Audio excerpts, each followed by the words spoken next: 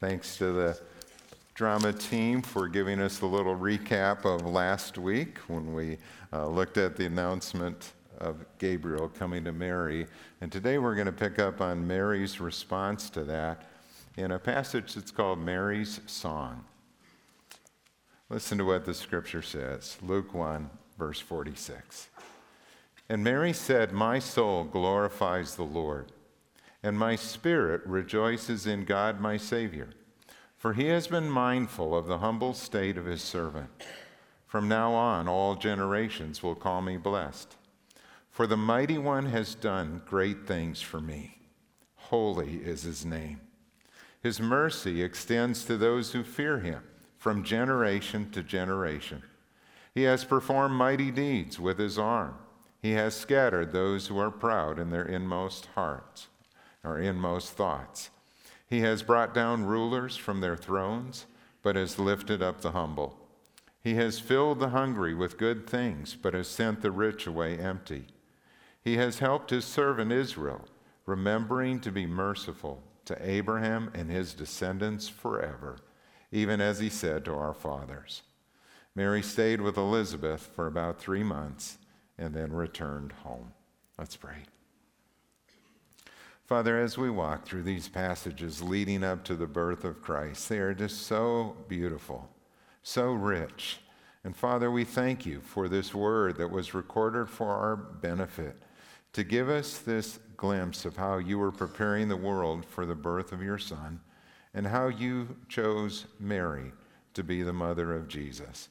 Father, may we learn from her example today, and may we be encouraged by what you are doing in our world. In Jesus' name, amen. One of the things that I enjoy about the Christmas season is the music. I've been listening to Christmas music in my car as I drive. I enjoy the concerts or programs. I'm looking forward to hearing the children next week. And I think about just all of the different music that we have. There are great Christmas songs, both secular and spiritual. Some of those favorites may be songs like "I'm Dreaming of a White Christmas." I think that's going to happen this year, or "Walking in a Winter Wonderland." We also think of those great sacred hymns, though, like "Joy to the World," "O Come All Ye Faithful," "Hark the Herald Angels Sing," "Silent Night," or "O Holy Night." Do you have a favorite? Do you have a tradition in your family of singing Christmas carols together, or do you like to just have the lights low and play some Christmas music in the background and enjoy it? You know, when we think about Christmas, music is such a part of that. There is joy, there's music. And I wondered, have you ever wondered where that started or where that came from? Well, one of the interesting things to me is to note that there are 4 songs that Luke records for us in these first 2 chapters of his gospel. 4 songs in these first 2 chapters leading up to what we call Christmas. The first song is Mary's song. It's what we're going to look at today. It's been called the Magnificat, from the Latin word for magnify, and it is found in the passage that I just read for you. But the second song, a little bit later, is Zechariah's song, his blessing, his Benedictus, it was called, that's found in Luke 1, 67 to 79. The third song is the song of the angels, where they come and make that announcement, "Glory to God in the highest." And then the fourth song that we see in these chapters is Simeon's song. It's when he meets baby Jesus in the temple, and he says, "Lord, let thy servant depart in peace, for my eyes have seen your salvation." And I think about that. You know, we don't have the musical notes that went with these songs, but they are songs that are written that celebrate the birth of Christ, that make this announcement of his coming, that give glory to God in the highest for the favor that he has shown toward men. When we look closely at Mary's song, there are some things that stand out from it. For one thing, this passage is saturated with Scripture. One of the commentators noted that there are 12 different Old Testament passages that are reflected here line by line.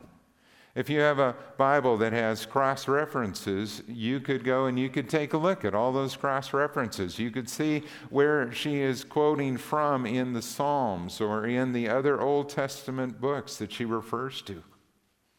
Mary's song seems to be modeled on Hannah's song. Remember, Hannah was a woman who was also barren. But whereas Hannah's song celebrates, in a sense, her victory over her enemies. Remember how she was provoked and looked down upon because she was barren?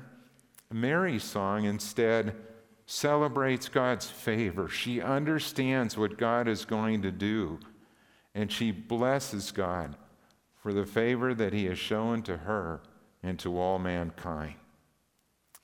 This song also shows Mary's deep piety and knowledge of the Scriptures. And I'm thinking about that as she is this young woman, somewhere between the ages of 12 to 14, we believe. And yet she has this deep knowledge of Scripture. She's memorized the Word of God. She has hid it in her heart, and it flows out of her. These are qualities that would make her a good choice to be the mother of Jesus. And finally, her song reveals a God who vindicates the downtrodden. He looks upon his children, his people, with favor. And even though there are times in this world where it may look like things are upside down from the way it should be, God is a God who is at work and who will vindicate his people. One of the questions that commentators and theologians have had is they wonder, did Mary write it or did Luke? I mean, if Mary was indeed illiterate, how could she compose this song? And most believe that she did write it, and that she may have written it even as she was reflecting on what God was about to do as she traveled to see Zechariah and Elizabeth. And I think about that. I think about her ability to compose this, even if she was illiterate. I think that's very possible. This past year, when I had the opportunity to go to Peru, and I was meeting with some of these tribal people that have come to know Christ, people who live in the Amazon area. And I think about the orality training that is going on among them. They are taught the Scriptures, and these leaders are asked to memorize 30 stories from the Old Testament and then be able to teach that or share that, and they can do that word for word. And then memorize 30 stories from the Gospel, and they are able to do that and to share it again, word for word. And what the trainers have discovered is that these people, because it is an oral culture, have really developed their ability to memorize, to hear stories, to be able to tell stories and do that. And it is surprising what you can do when life is more simple and focused on those things. I think with all of our technology today and all the things that are sent at us with, computers, or we have our phones and we're checking things and we get messages on Twitter or Facebook or other things, I think sadly there are times when we're becoming more a generation of skimmers and we pick up bits and pieces. But I look at these cultures where it was more of an oral tradition that was passed down, and they memorize fewer things, but they think deeply about them. And we see that in Mary. In Mary's song, she is going to praise God for 4 things that he had done. And first of all, Mary praises him for God's personal favor to her. This would like be writing a song to thank God for answer to prayer that you have seen, or to thank God for the blessing that he has shown in your life. And so she begins, "My soul glorifies the Lord." My soul glorifies the Lord. To glorify God means to magnify or to make him large, to enlarge him. And you think about that, wait a minute. How can we do that? How can we enlarge God? Is that even possible? Well, think of it like this. It is like going out on an evening where you see a beautiful sunset, and you look at that sunset and you look at all the colors in the sky, and you are filled with praise, and you just thank God for the beauty of His creation. Or you feel that way when you look at the mountains and the majestic peaks that are there rising above you. Or you think about it even when you see a beautiful work of art. If you're looking at a Rembrandt and you look at the way that he used light and the color, and you see the way that he painted those faces, so realistic, so distinctive. And you stand in amazement, and you want to share that feeling with others. Well, we can't make God bigger, but we can make Him known to more people. And the better we get to know Him, the bigger He becomes to us. My soul glorifies the Lord. Mary's heart is bursting with joy and amazement at what God has done. Her spirit rejoices in Him. She recognizes the extraordinary favor that God has shown to her, that she should be the mother of Jesus. Mary rejoices in God, her Savior. Did you catch that? She calls Him her Savior. It is an indication that she doesn't see herself as free from sin. It speaks against that doctrine of the Immaculate Conception of Mary, because only sinners need a Savior. And Mary recognizes what God is doing.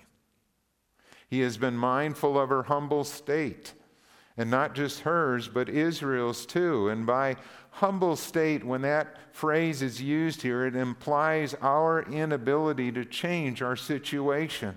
We are in a place where we need help from someone else to change us. And God has entered into our world to rescue us. I think about that. Our humble state, our inability to change our circumstances. All of us have times in our life when we feel that way. And where do we look? We look to God to help us. I think of the Christmas classic, It's a Wonderful Life, where George Bailey gets in trouble. He gets in trouble because a deposit is lost through no fault of his own, and yet he's the one who is responsible for it. And he doesn't know what he's going to do. He doesn't know where to turn. He doesn't have that kind of money to make up what has been lost, and he thinks about ending his own life. And what does God do?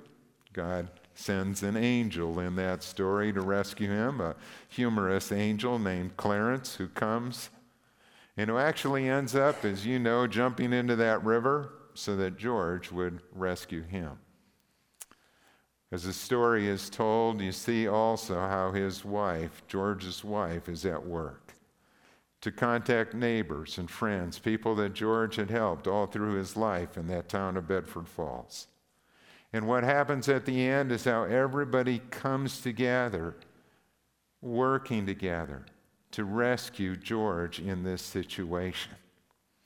Mary praises God, not only for His personal favor to her, but for His plan of salvation as He is about to send His Son into the world to be our Savior. Mary praises God, secondly, for His attributes, for His character. And we see that in verses 49 and 50. In particular, she's going to focus on three of God's attributes. She praises Him for His power. She calls God the mighty one who has done great things for me. God is a God who does the impossible. Think about what God did for Zechariah and Elizabeth. A barren woman having a child in her old age. It was impossible what God was doing in their life. And what He did for Mary was also impossible. A virgin birth, that this child would be conceived by the Holy Spirit. And then you think about Jesus, what God did in Jesus' life to benefit others. The miracles that He performed in His earthly ministry were impossible. The lame walk, the deaf hear, the blind see, the dead are raised to life. Astounding miracles that Jesus performed so that they would recognize that he was the Messiah. For nothing is impossible with God. One man put it like this when he thought about Jesus' entry into our world. He said, the life of Jesus is bracketed by two impossibilities: a virgin's womb and an empty tomb. Jesus entered the world through one door that was marked no entrance, and he left through another door that was marked no exit. Nobody had ever done that before. To be born in such a fashion as Jesus did by the power of God, and to be raised to life by his own power, and he now sits at our Father's right hand in heaven. Mary praised God for his holiness. She cries out, "Holy is his name." And in Scripture, the name of someone stands for their whole person, for all that they are. Their name stands for their character, their conduct. And so what she is saying here is that everything about God is holy. Everything God does is holy. He is righteous and perfect in all his ways. In his plan, we stand in amazement at what he is about to do. But God is good, and he is about to change the world. She praises God for his mercy. She understands that we don't deserve it. His favor has been graciously shown to her, and it has been shown to others. And God's mercy extends to those who fear him, both Jew and Gentile. One of the things that we're going to see in the Gospel of Luke is that the gospel, again, is for all people. It begins with the angel's announcement, but you see it in the examples that Luke will use. We see it especially in the book of Acts that he has written, as the gospel will go to new people groups. And you will find Cornelius the centurion, who is a God-fearer. You'll find Lydia of Thyatira, who is a God-fearer. And these are individuals where God has been at work in their heart, and they are seeking him. Who are the God-fearers? God-fearers are people who seek him and who recognize their need for a Savior. And we see that today as well. There are people who just, by the grace of God, have this sense that there has to be more to this life. They look at what's going on in their world, and they understand the struggles, and they believe that there has to be an answer. There has to be something more. And at just the right time, God comes to them just like he came to you and me, and he opens our eyes to see the truth of the gospel. We recognize who Jesus is. We see our sinfulness. We know our need for a Savior, and we turn to him. And God forgives us of our sins.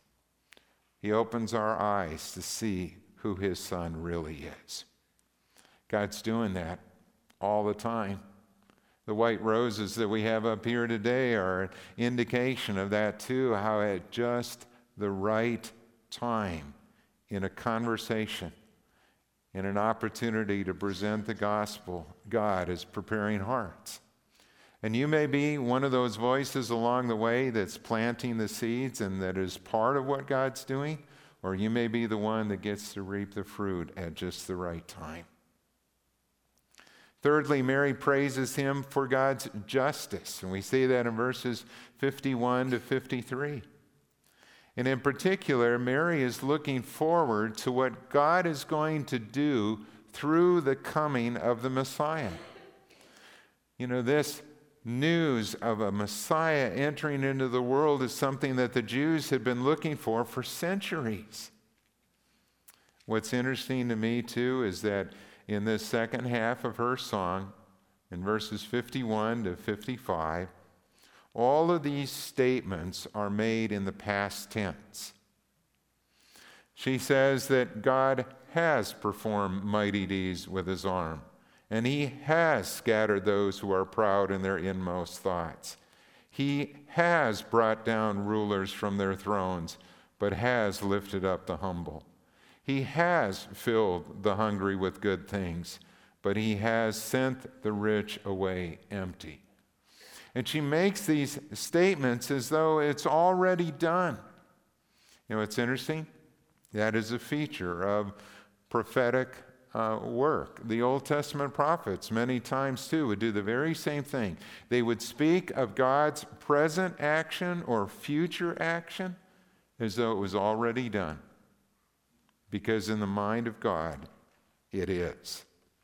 And that's very interesting.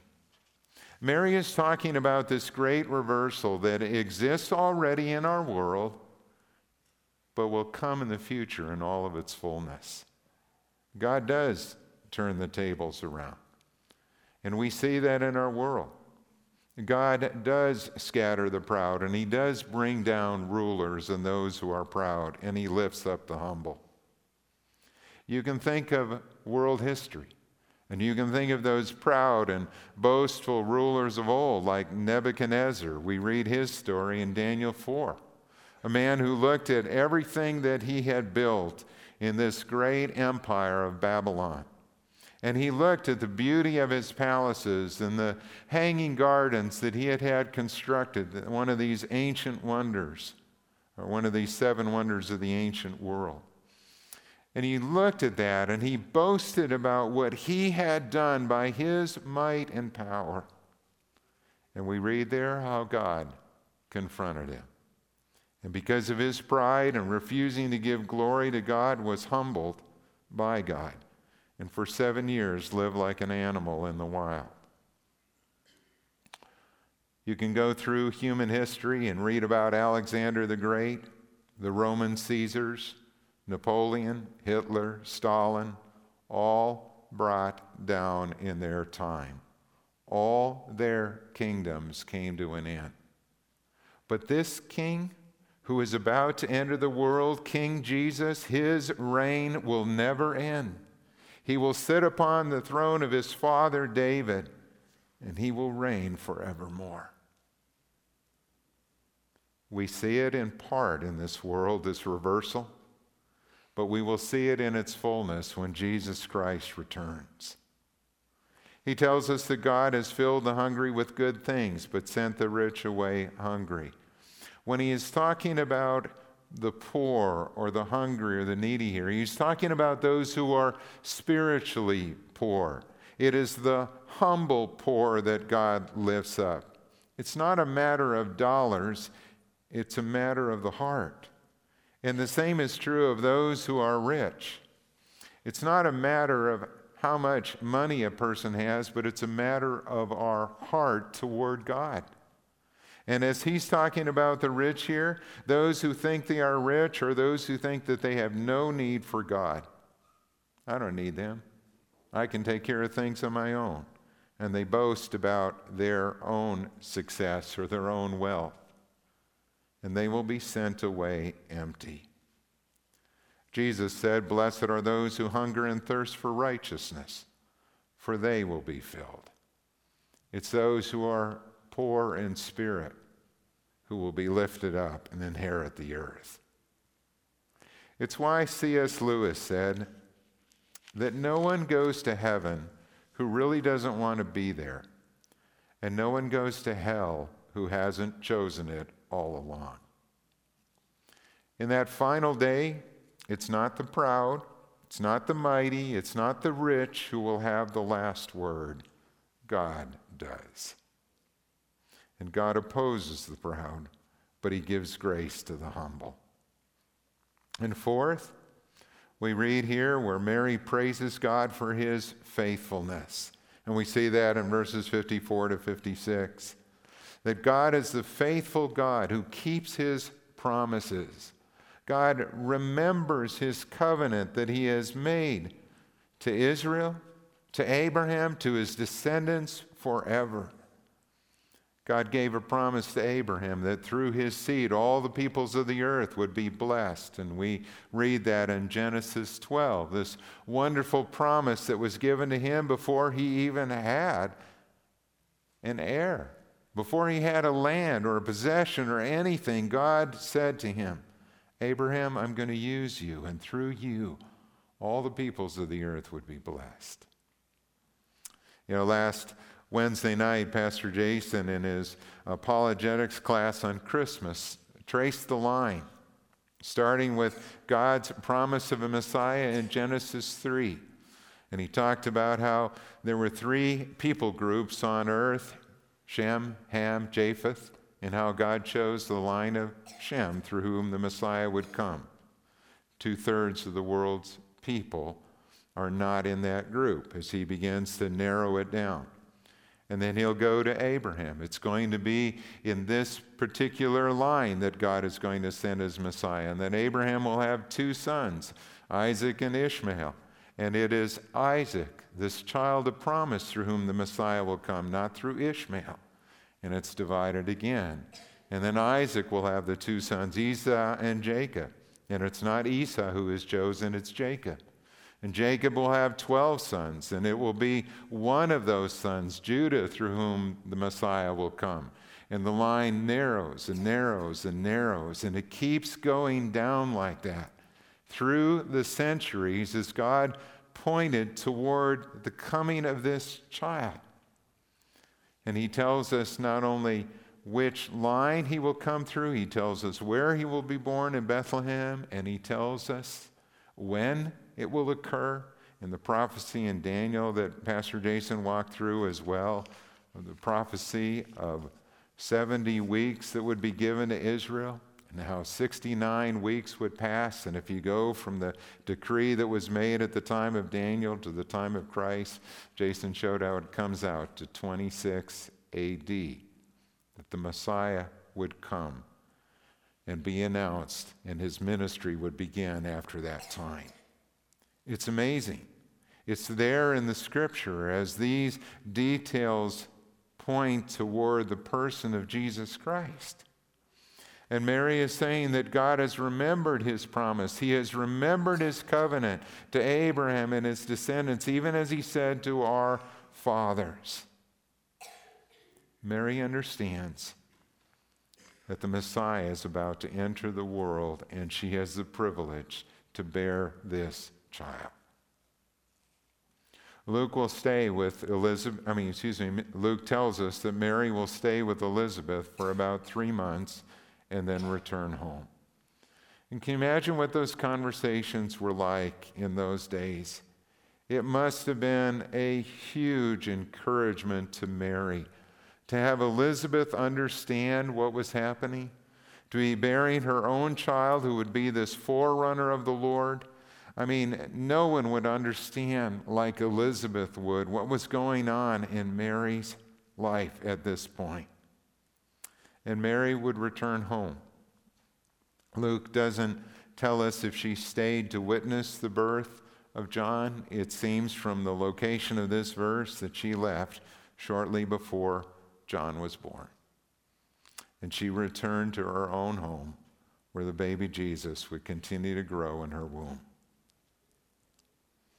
Mary is a great example of a woman who loved God and who thought deeply about his word. She had hidden it in her heart, and it spilled over in worship and praise. It just flowed out of her naturally. And I think about that. If you were to write a song of praise to God, what would be on your list? That'd be a good exercise. If some of you are inclined to poetry or to music, to be able to compose a song that would praise God for his blessing in your life. May we, like Mary, praise God for his personal favor to us. To think about and give him thanks for the answers to prayer that you have seen recently and in this past year. or to think about the way that God has blessed you by the people he has brought into your life, or by the way that he brought you to the knowledge of the Savior. May we, like Mary, praise him for his character, his attributes, his power, his holiness, his mercy, the things that have stood out as we think about God and his work in our life. May we praise him for his justice, that this world will not continue as it is forever, that one day sin will be gone, that his people will be lifted up, and we will spend eternity with him in his presence. And may we praise God for his faithfulness, a God who keeps his promise and who does exactly what he has said. Let's pray.